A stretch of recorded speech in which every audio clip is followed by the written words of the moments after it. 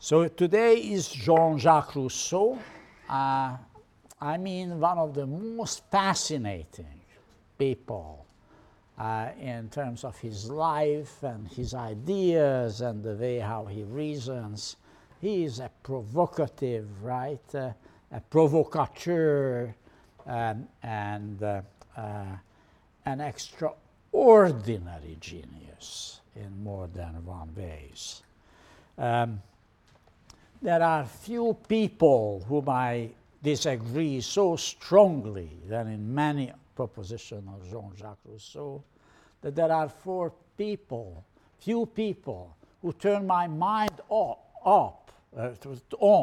so much that Jean-Jacques. So who was this character? And let me just give you a very brief overview. He was born in Geneva, which was a city-state at that time, ruled by Calvin for a while, a Calvinist stronghold. And we will talk about this when it comes to Max Weber and the Protestant ethic. Calvin ruled Geneva with an iron hand. That's where he was born. His father was Isaac Rousseau. He was a watchmaker and a Calvinist. Well, he did run into some trouble. I don't know exactly what the trouble was. I think he was in debt, so he jumped the boat and went to Istanbul, disappeared. We don't know much about him beyond that. So at a very early age of 10, he was a kind of orphan. Then in 1728, he moved to France. And there was a wonderful lady, about 10 years his senior, Mrs. Warrens, who was running a home. There are actually more seats over here, you know, and there are VIP seats right here, so you can come in here, right? This is specifically reserved for you. There are 4 seats here, right? And there are 5th and 6th over there. Don't be embarrassed, right? You still can see the PowerPoints from here. It's not like in a bad movie that when you sit in the front row, you don't see anything. Anyway, so he met Mrs. Warrens, who was a Roman Catholic, and her mission was to convert, right, these Calvinists to the proper faith, Roman Catholicism, and took young boys into her home. But who knows, it looks like she had more interest in people rather than religion.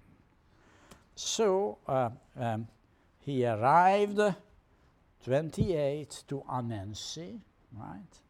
Age of 16, good-looking, nice guy. Madame Warrens is still a younger lady. Here you can see, you know, Madame Warrens and Jean-Jacques, right, meeting in 1728. Very romantic stuff, right?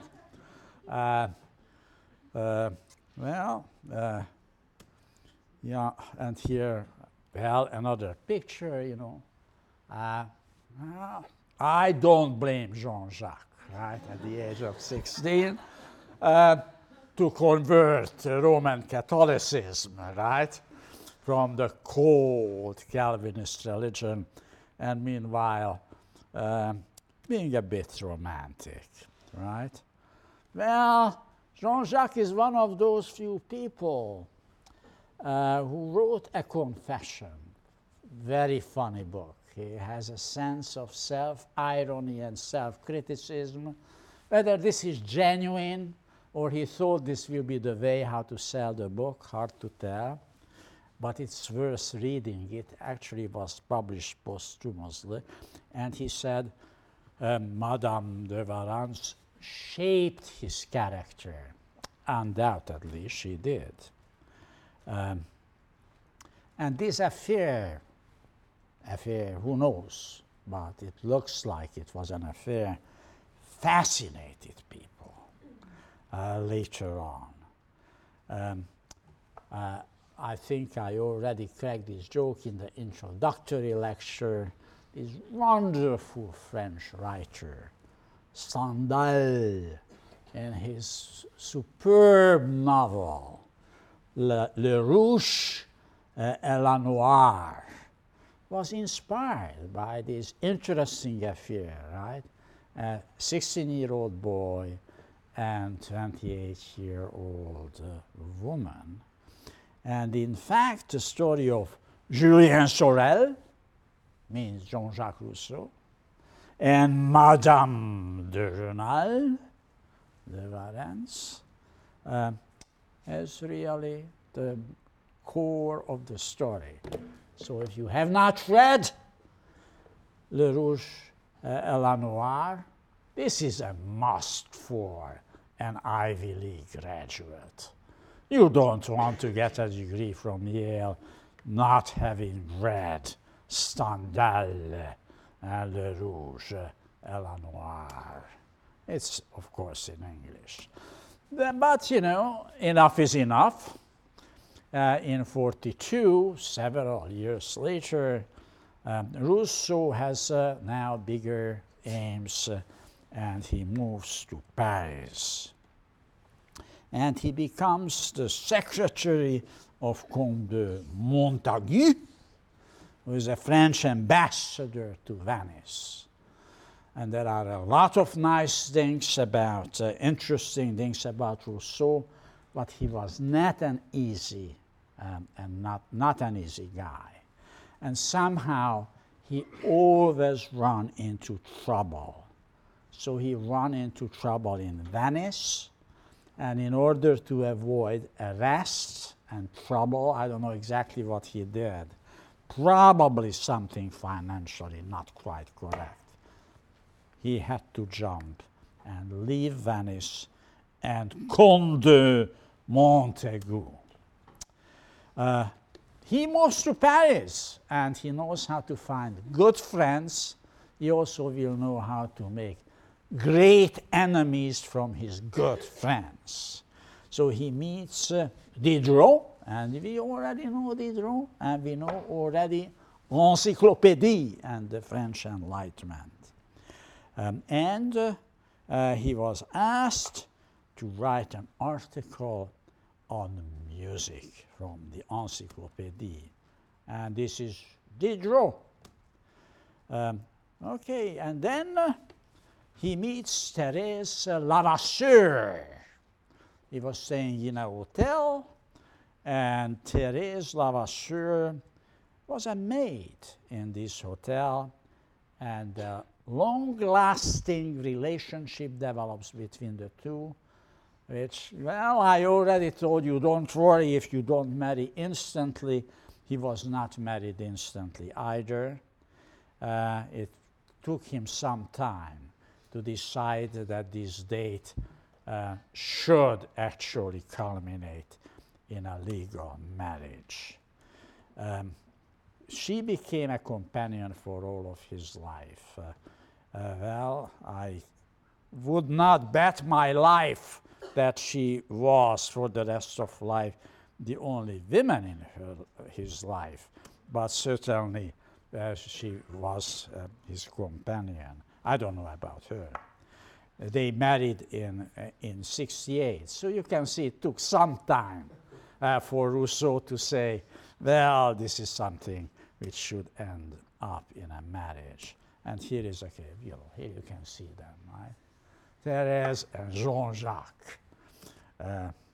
Well, I hope you don't mind I show you these pictures. They don't tell all that much. Well, Jean-Jacques, as I said, was an extraordinary genius. He is not only a philosopher, not only a social scientist, not only a scientist, he was writing on science as well. He was an artist. And well, you know, anybody can write a novel, right? I am sure half of this class considered at one point in your life that you will write poetry or you will write a novel, right? That's easy. You sit down and you write a novel. My life is a novel, right? Most people say that. But Jean-Jacques wrote an opera. Probably few of you consider to write an opera, right? That needs skills, right? And he did one, Le Devin du Village. I own a CD. It's a wonderful opera. He's a great composer, right? Well, that's quite unusual. And to make it even more interesting, he was in an intense debate. He was always an intense debate with everybody. But he was an intense debate with Rameau. And those of you who are a little familiar with music, you know Rameau. Rameau was the greatest French composer of the 18th century. And they had a big debate because Rousseau believed in the Italian opera, right? He believed that the melody should have precedence over harmony. And Rameau wanted to create a French opera in which, melody is not so important, and in fact, the harmony is more important. It was a revolutionary break. Rameau creates a new space for the new music. In some ways, he beginning to pave the way what we eventually will know as modern music. An extraordinary composer. Well, and Rousseau believed in bel canto, Pavarotti. I know, of course, there was no Pavarotti at that time. But you know what bel canto is. Ave Maria, right? You cry, you can sing it, right? That's what he really believed in. Unlike Rameau, who was much more analytical, right, and emphasized harmony. Interestingly, the person whom I think is the greatest composer of all history, Wolfgang Amadeus Mozart, loved Rousseau. And he wrote an opera, but can be very rarely seen. Occasionally you can catch it in the Metropolitan Opera of Arts, once in a decade. Bastien and Bastienne, which actually inspired by Le Devin du Village. Go on Amazon.com. You can buy Rameau, you can buy Bastien and Bastienne, and you can buy Le Devin du Village, and you can see the differences. And he, of course, publishes a novel. It does, which Julie and or The New Heloise, which at that time was an influential novel. I don't think too many people read it today. Well, this is Rameau. And Rameau foreshadowed modern music. Gluck, in particular, follows from Rameau. In fact, Mozart will be changing in his lifetime.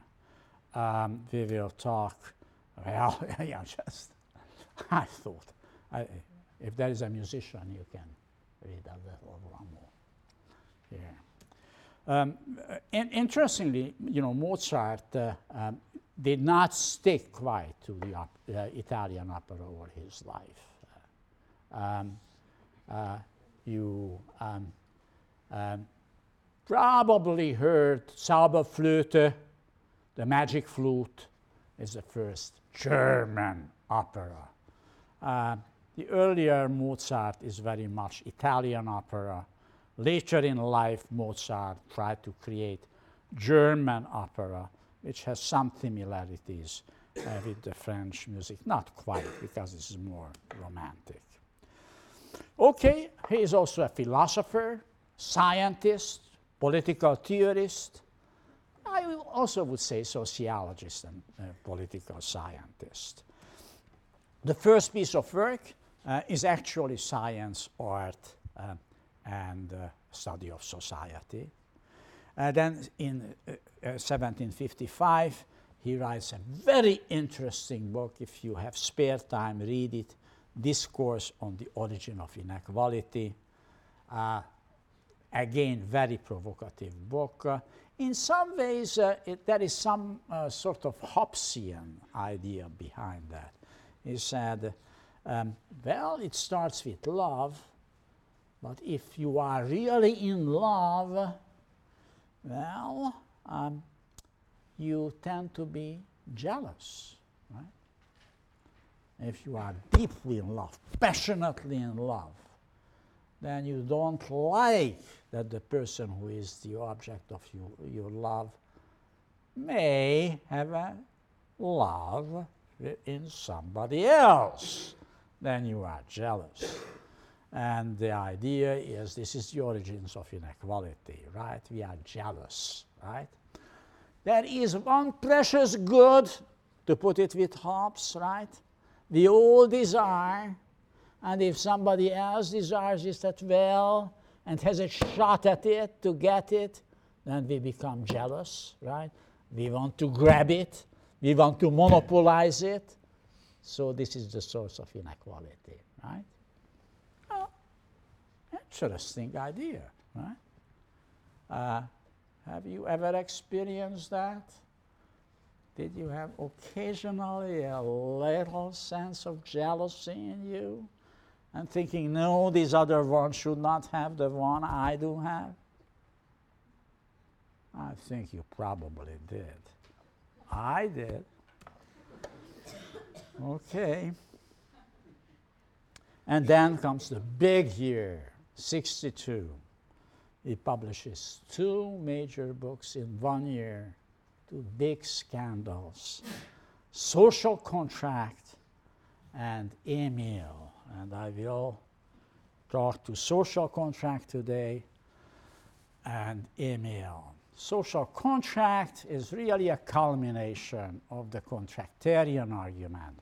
Hobbes, Locke, and Rousseau with some extraordinary important new innovations, right? As we have seen, in the first contractarian, Hobbes had a somewhat limited idea of social contract, probably realistic, but not what you necessarily like. He said a social contract is not something what you concluded with the authority, right?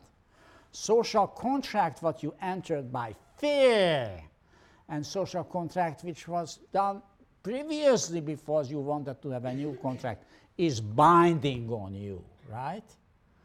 Locke tended to see the social contract as sort of between the individual, right, and the commonwealth. This is a nice idea, right, that you are bound by a contract you signed. But, you know, those of you at least who were born in these United States never signed a contract to accept the Constitution. I am a naturalized citizen. You can say I signed a contract, right? I had to swear allegiance to the United States. At that time, I was supposed to read the Constitution. I have not read it from cover to cover. But anyway, I signed the contract, somewhat unseen, you know, suspecting what the contract is I'm signing. But most of you, right, born in this state, never signed a contract, right? It's still binding on you, right? Unless you decide to abandon the US citizenship and become a citizen of North Korea, right? Then you are bound, right, by this social contract. So that is, you know, the difference between Hobbes and Locke, as we discussed. Now, Rousseau, as we will see, adds new interesting element. He said, well, it's not quite the individuals. And he introduces the notion of general will. There is a general will which is well above the individuals. Extremely important idea, has a degree of insights and realism. It's also a very dangerous idea. Totalitarian regimes very often advocated general will that you, and I will quote Jean-Jacques for you when he said, the individuals will have to be forced to be free. That follows from the idea of general will. Well, he's a complex thinker. Liberal in one hand, a contractarian on the other hand, and paves the road to totalitarianism. He was loved by many liberals, and he was loved by many totalitarians, like Karl Marx loved him, and like Vladimir Ilyich Lenin loved him because of the general will. But Durkheim loved him too, and he was a liberal. So, various. Emile, I will talk about this. I already mentioned any one of you, and there are probably a few people who will end up in education, you have to read this book cover to cover. There is no modern education theory without the book Emile. This is the foundation of modern educational theory. Okay. He had a big impact on the American Constitution and the French Revolution. He's one of the path breaker on the French Revolution. He was also the first who advocated popular sovereignty, the abolishment of the third estate and creating one popularly elected body, right?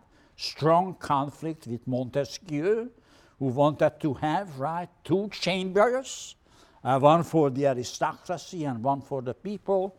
Rousseau wanted to have one.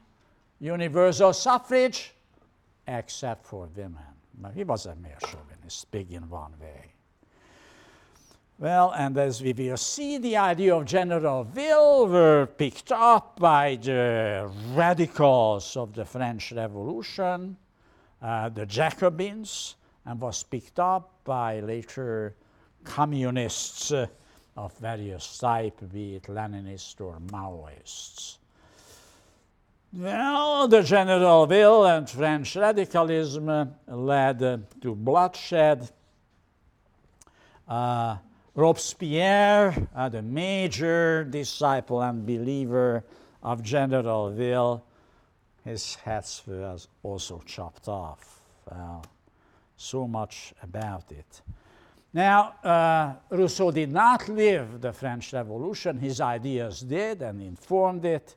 He had to move in '62 in exile because both books created an outrage, particularly by the church. First, he went back to Geneva, but figured out he doesn't like Geneva any longer. So David Hume, the conservative philosopher who admired his work, invited him to come to England, and like with everybody else who was his friend, right? He had a fallout with David Hume. He was really a difficult guy, right? This is David Hume. And therefore he left England and he returned to France. Lived for a long time under an assumed name to make sure he doesn't get into trouble. Finally, '68, he married Thérèse. We will talk about this, Emile. They have several children, and the greatest educational theorist who tells you how to raise children, he put all of his children in orphanage. He was a real bastard, right, to put it another way. And then he was writing his Confessions, which was published posthumously. And he died in 78, July the 2nd. So this is the author we will be discussing today, and we will be also discussing Tuesday. And I hope I will have enough time between I get home and before the limo comes, so I can put this on the internet. So you can read this on the internet. And this is, if right, the social contract. Yes. Social contract, 1782, and I don't know why, but I like to show you the first editions. Doesn't take me too much time to find it on the internet, but occasionally it does. Okay, so what is the social contract is all about? Book 1 is a description how you move from natural right, from the state of nature, to political right. The second book is who is the sovereign and how the sovereign should be constructed, created. This is an issue which Locke did not pay much attention to, right? We will see, you know, Rousseau himself likes selected aristocracy, but he beginning to think about universal suffrage and a proper constitution of the sovereign. Then he has a big section on government, a section on ancient Rome and civil religion. I will talk, well, I don't have much time. I will try to talk about civil religion as well. So what are the major themes? One question is, what is legitimate rule? And he said rule is only legitimate when it is arrived at consent. But, he said, justice has to be diluted because general will has to prevail. I will have to talk a little about justice being diluted. The problem is there is no universal justice what you can arrive at from the individual will. There is a general will, right? And a conception of the common good, and the individual, whether the individual is done justice to, it has to be diluted, it has to be restricted by the demands of the collective will, of the collective good. Well, this is a provocative statement. It certainly has a kernel of truth. It's also a very dangerous argument because it opens up the rule for a totalitarian state, which will tell you, oh, you think this is your interest? What you think is your interest is not really your interest. Me, the sovereign, knows what is in your interest, and I will force you to be free. I will force you to understand, right, what is in your interest. That is a bit of a tricky argument, right? It has been abused in history. That's what the notion diluted refers to. Well, he advocates for popular sovereignty and the need for convention. Well, the argument is that individuals express only individual interest, and therefore the general will is not the will of, not simply the sum total of individual wills. He is a methodological collectivist, right? As I already pointed out. And then it comes to the lawgiver. Well, it is the lawgiver who is actually can inspire what he calls amour propre. You need a lawgiver, he sees himself as a lawgiver, who actually will be able to tell you why your selfishness is no good, why the love of your country and the community is the right thing to go. Okay, and the good government means a popularly elected legislature, and the executive is still by an aristocracy, by the wise man. That's what he really means by aristocracy. An intellectual aristocracy who is elected. Well, we have somewhat this notion, right, that people in government should be smart, right? And we have a bit of concern with, in the past there were some presidents in the United States, some people in the United States thought they are not all that smart, right? I don't want to name names, but you can think probably of some, right? Who by some people thought they are a little on the dumb side, right? And they did not earn real much respect, right? By those who think they are not smart. Anyway, that's it. So, legitimate rule. Well, legitimate rule cannot be based on natural title, not aristocracy. Has to be authorized by consent. Well, I leave the family issue. That's family, he said, is the only natural society. But he said even the family does not come simply from nature. There is a social contract in the family, and in fact, when you grow up, when you are not a small child anymore, then you will realize how much of a contract it is. Eventually, I hope there is nobody in this room, but I suspect there are probably a very few who at one point thought enough was enough. My mother and father is really a pain, and therefore I don't want to do much with them. Did break the contract, right? It does happen to some people in their life. As a father, I hope it would never happen, but unfortunately, it occasionally does. When people are teenagers, that's when you're beginning to think about the natural right of the family, right, as a contract, right? And you're beginning to enter, or some people begin to enter, some kind of a new relationship in the parents and try to convert the natural dependence on parents on a contractual relationship, right?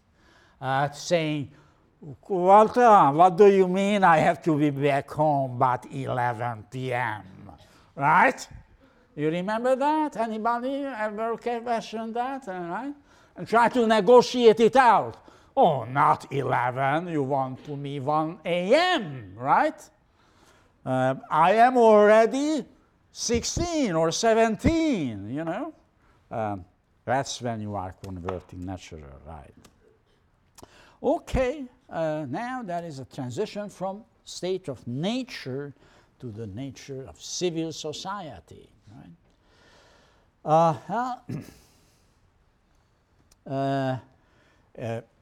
That is the transition from the state of nature to civil society is necessary. This is a remarkable change, right? Where you substitute justice for instinct of contact with morality, which was lacking previously in the state of nature. And in civil society, we deprive ourselves from some of the advantages what we enjoyed in the state of nature.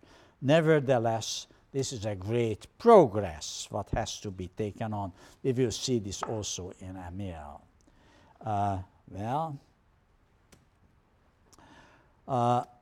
The second theme is about the question of diluted justice.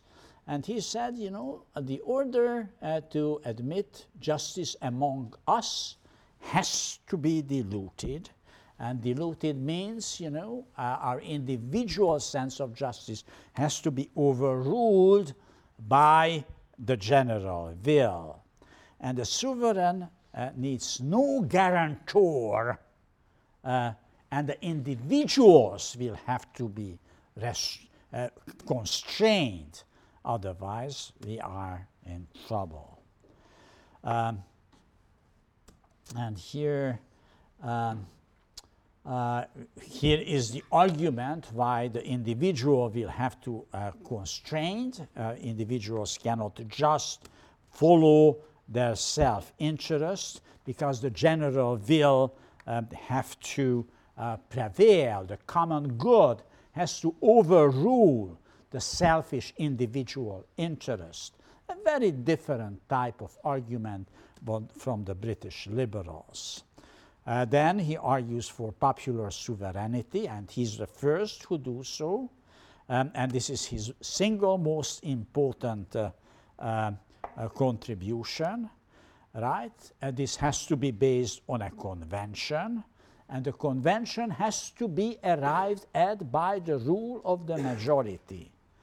There must be an assembly of people, right? And this is also a very radical, controversial argument that they must pool the resources. It is almost a communist idea of having common property of major resources, very problematic argument. And he also makes this interesting claim that in the state of nature, we are not equal. That's a very different view from Hobbes. But we are being made equal by convention, what we do with each other. And the problem is, this is really, does it lead to totalitarianism? He's also advocating for public possessions as a superior form of possession, state possession over resources, very problematic argument. Again, paves the foundation towards Marxism and communist ideologies. Many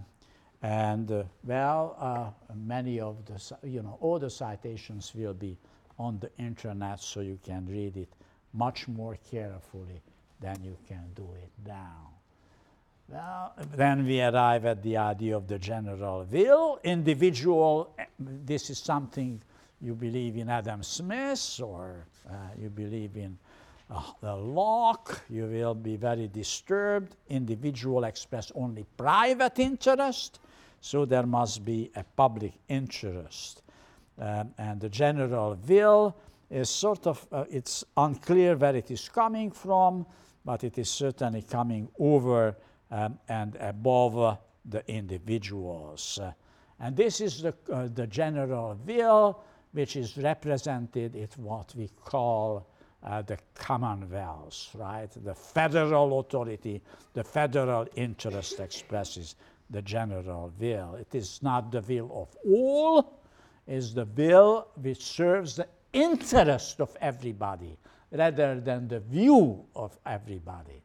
Well, as I said, there is an element of truth to it.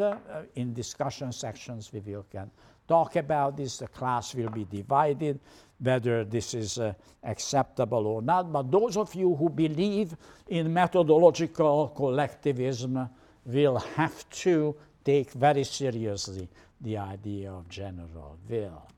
And now comes the question of the lawgivers. And this is a very important argument. Well, we are only free when we obey the law, right? The freedom is under self-imposed law. Hegel said that freedom is, you are free when you recognize necessity.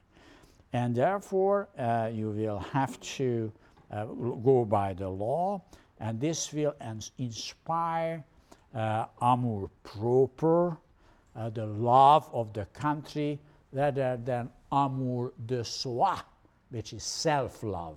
he makes, right, this distinction. I am afraid I will have to come back to this Tuesday. I will have to leave it now. The distinction between amour propre and amour de soi is a very important distinction, and I have to elaborate on this Tuesday. So I will come back to social contract before we go on to Emile.